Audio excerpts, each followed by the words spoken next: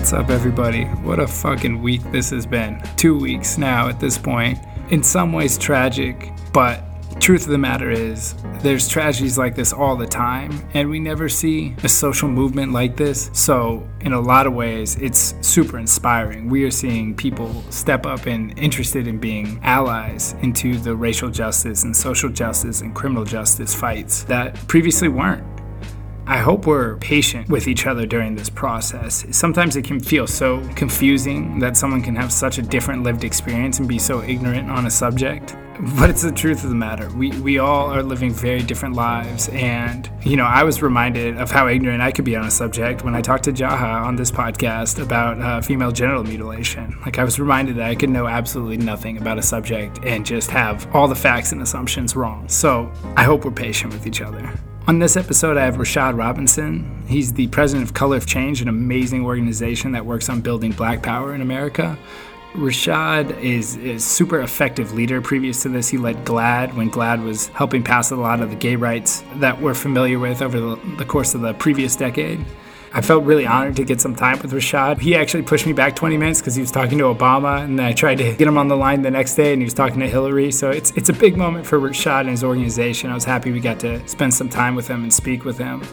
My hope is this is the first inning of these conversations, that we push for police reform, but we really start having conversations on political justice, economic justice, international economic justice. Black Lives Matter, it seems so obvious, but our world is structured in so many ways that butt up against that phrase. As white America educates themselves on the violence and oppression that the modern world enforces upon Black and brown people, I hope this spurs a lot of other conversations about how to restructure the world to eradicate suffering and poverty and desperation. All right, I hope you enjoy the episode. Let's get into it.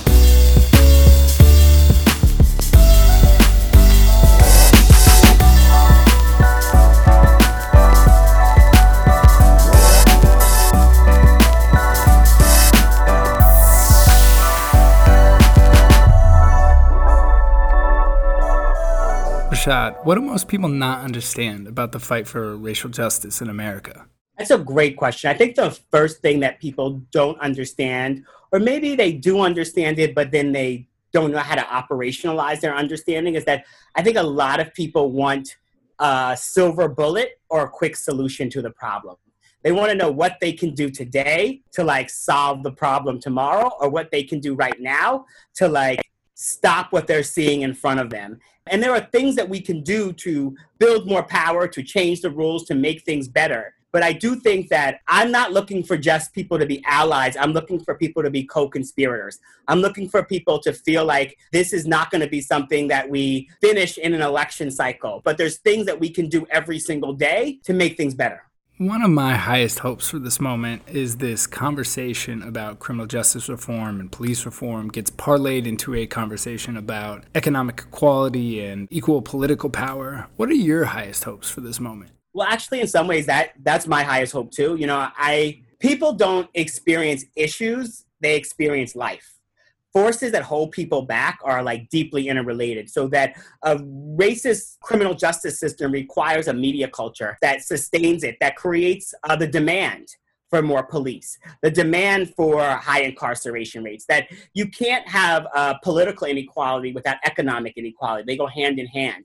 And so it's important that we recognize that as much as we are focusing our attention on policing, if the communities that are dealing with the terror and violence of policing, they're dealing with the fact that we live in food deserts, that we have schools that are failing and inadequate, that we have sort of all sorts of ways in which our schools are underfunded, that we're being hit in many different directions. And so we've got to recognize that the work has to be about building power, because racism is like a shapeshifter, right? And over time, right, when they once had poll taxes in this country that they used to put on Black people to prevent us from voting, poll taxes may have went away, but then we got voter ID laws that say you can't vote with your student ID, but you can vote with your gun license. And so they can always design new laws. And so if we're not constantly building political power, what we end up doing is we think we win something and then we actually don't win. You're talking about political power, but I'm also hearing you talk about shifting culture. And if we don't address culture, oppression will just find another form in our society. You were previously over at GLAAD, where you helped shift culture around gay rights, and were really successful in doing so. What lessons can you apply from your time at GLAAD and the successes you had changing cultural narratives around gay rights to this current fight around racial justice? Yeah, so, I got to GLAAD in 2005. So just as mayors in the United States were being sort of slapped down for trying to marry couples after Massachusetts was the first state to start legally marrying couples. And I moved up pretty quickly in GLAAD. When I left, I was the head of programs. So I oversaw all the Hollywood work, all the new work in our news, all the work that's sort of like the advocacy work of GLAAD. So when I left GLAAD in 2011, I grew up in New York. And New York was just starting to marry couples. And so it was a huge culture shift at that period of time.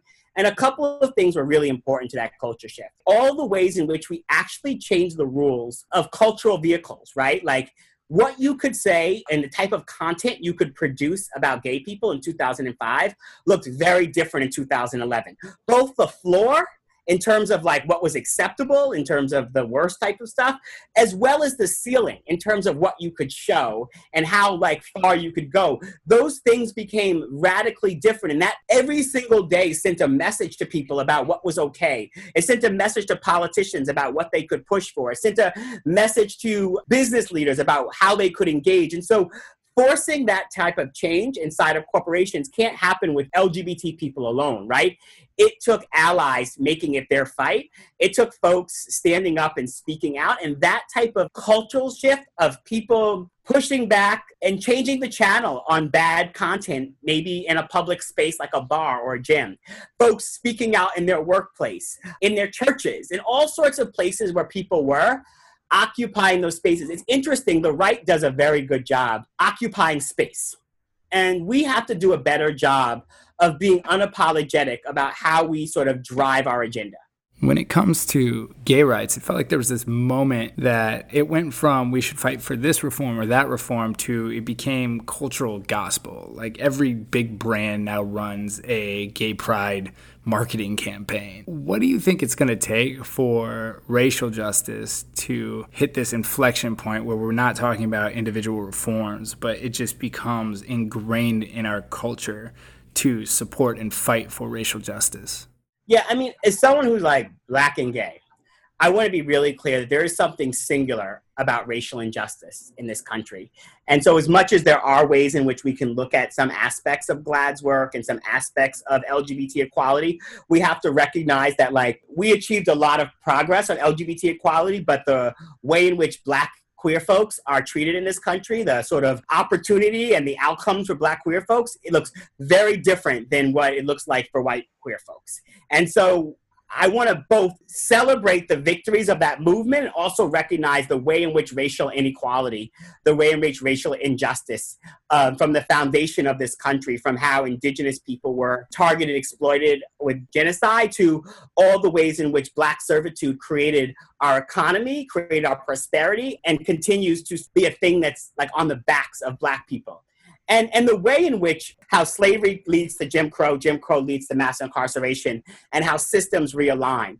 I do think that this is a very interesting moment, right? It doesn't mean that we're going to like end racism. What it does mean is that we have the potential as an inflection point to make a huge leap forward in the rules that we can change and the sort of cultural context and like people's mental models of what's acceptable, right? I remember 5 years ago, we were called racist when we said Black Lives Matter. I remember 9 years ago when I got to Color of Change, talking about race was racist, right? And then saying Black Lives Matter was racist. And now you have Black Lives Matter being written on streets and raised on flags. And there's a potential to mistake presence for power, right? Visibility and awareness for actual being able to change the rules. And so when I think about this moment of like actually making a difference, you'll never see a petition from Color of Change that says, tell Donald Trump to speak out in favor of affirmative action. We know that no matter how many people sign a petition, Donald Trump is never going to speak out of affirmative action. And you may see some of those things from like a change.org or something like that. That's very different than what we do. We work to build power, right? And so over the next week, we are going to be taking on the Fraternal Order of Police. because we recognize that it's not enough to take on policy change if we're not undoing all of the barriers that stand into change, right? If you want to make meaningful change on guns in this country, you actually have to take on the NRA. And you actually have to have a strategy to deal with your opponents, because you can implement laws that make you feel really good, but if those laws aren't enforced, what you've just done is you've sold people a story about how change happens that actually doesn't actually deliver the type of change that makes people's lives better. And so I'm less interested in a press release that says we've won, and I'm way more interested in sort of a changed environment, a changed circumstance for people in their lives. Racial injustice in America has so many layers, right? We're talking about police reform, we talk about criminal justice reform, we're talking about voter suppression, we're talking about economic equality. How would you invite someone to this conversation, people stepping into this for the first time that might be intimidated by all the layers and complexity? What would you share with them at a high level to simplify the core of this fight without being too simplified? Yeah, so here's the thing. So I wanted to start big and funnel us in, right? And so, because I think it's important that I don't sell you a story, that I can tell you to click this petition and we make change. But I send out a lot of things regularly saying, click this thing to get us to this next step, because I very much understand exactly what you're saying. And so you need friends to help you sort of move through this process. And that's how we can engage 7 million people, right? Because we recognize that what we do is we work to simplify things. I mean, I think on the front of our website, it says Color of Change helps you do something meaningful about injustice. We provide the steps along the way. And so part of that is that we have designed strategies to actually get us there, strategies that actually require people power to overturn them, right? It would not be useful if it required a bunch of lawyers to go into a courtroom for the things that we're asking people to do. Now, there are strategies that courts are important, right? But wouldn't it be great if we changed the laws so that our lawyers actually had better laws to argue once they got into the courts? For us, we sort of set people up with those next steps. And we do that with influencers. We do that with everyday people. And we try to provide people with those sort of steps, those action steps, whether they be a short code to take action. And that may feel like sort of deeply insufficient, right? Like text 55156. Text demands to that. And so people can well, what does that actually mean? So on the back end right now, we then collect all those names. Then my data team is crossing them with the voter file and getting folks sort of aligned into places around the country. We might be looking for district attorney races that we want to help people that engage with. And then we're going to start directing people at those DA races that we think we can make change. I might ask you to join us in pushing a media platform to stop showing reality shows featuring cops, because we know from our research that those type of content creates cultural narratives that fuel policing.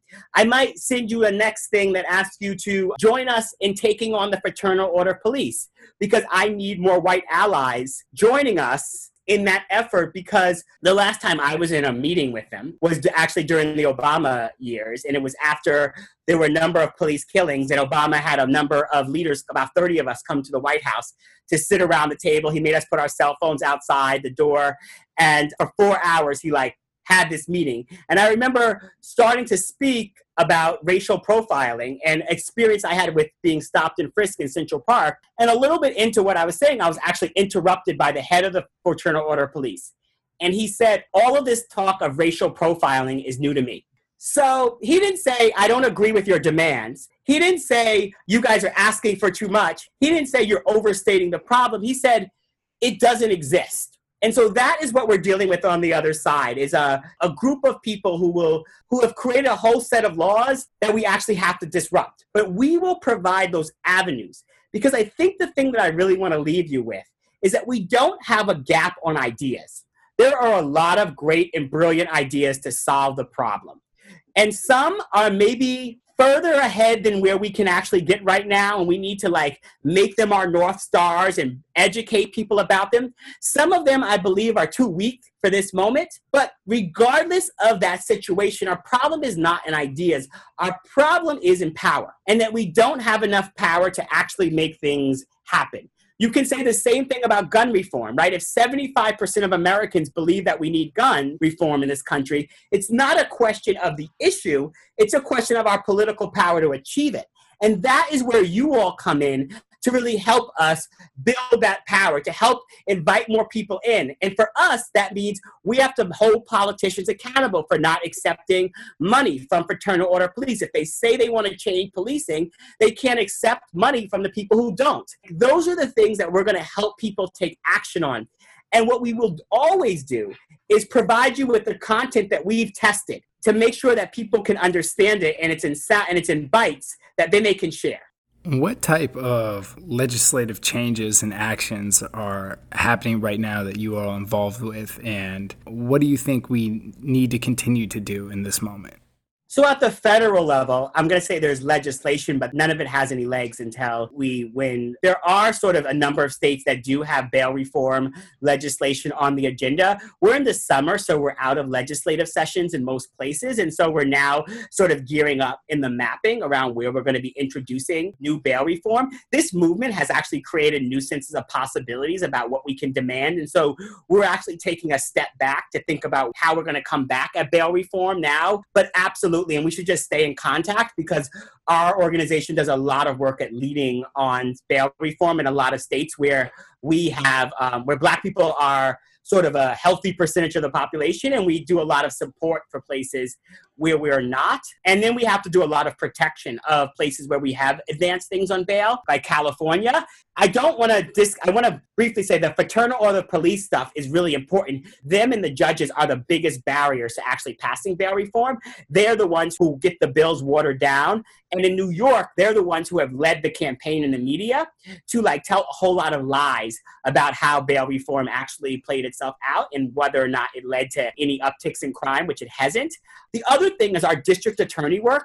DAs are the most powerful actors in the criminal justice space. And at the end of the day, they decide who gets bail and doesn't. And they also have a lot to do with the racial disparities around bail. But DAs are so powerful. There's 2,400 DAs right now in this country. 70% of them run unopposed. 90% of DAs are white. They are the most powerful actors in making decisions. 85% of people are incarcerated at the local level. So as much as we will have a big debate on federal legislation, most people are incarcerated at the local level. It is a huge lever for change, and that's why we're focusing a lot of our attention there. But the clearest thing we've got to do is we have to use this moment to force as much pressure at the systems that have been preventing progress.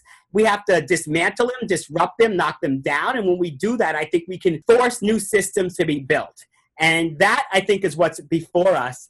And I think we really got the potential to do something here. And so I hope that we can make something happen.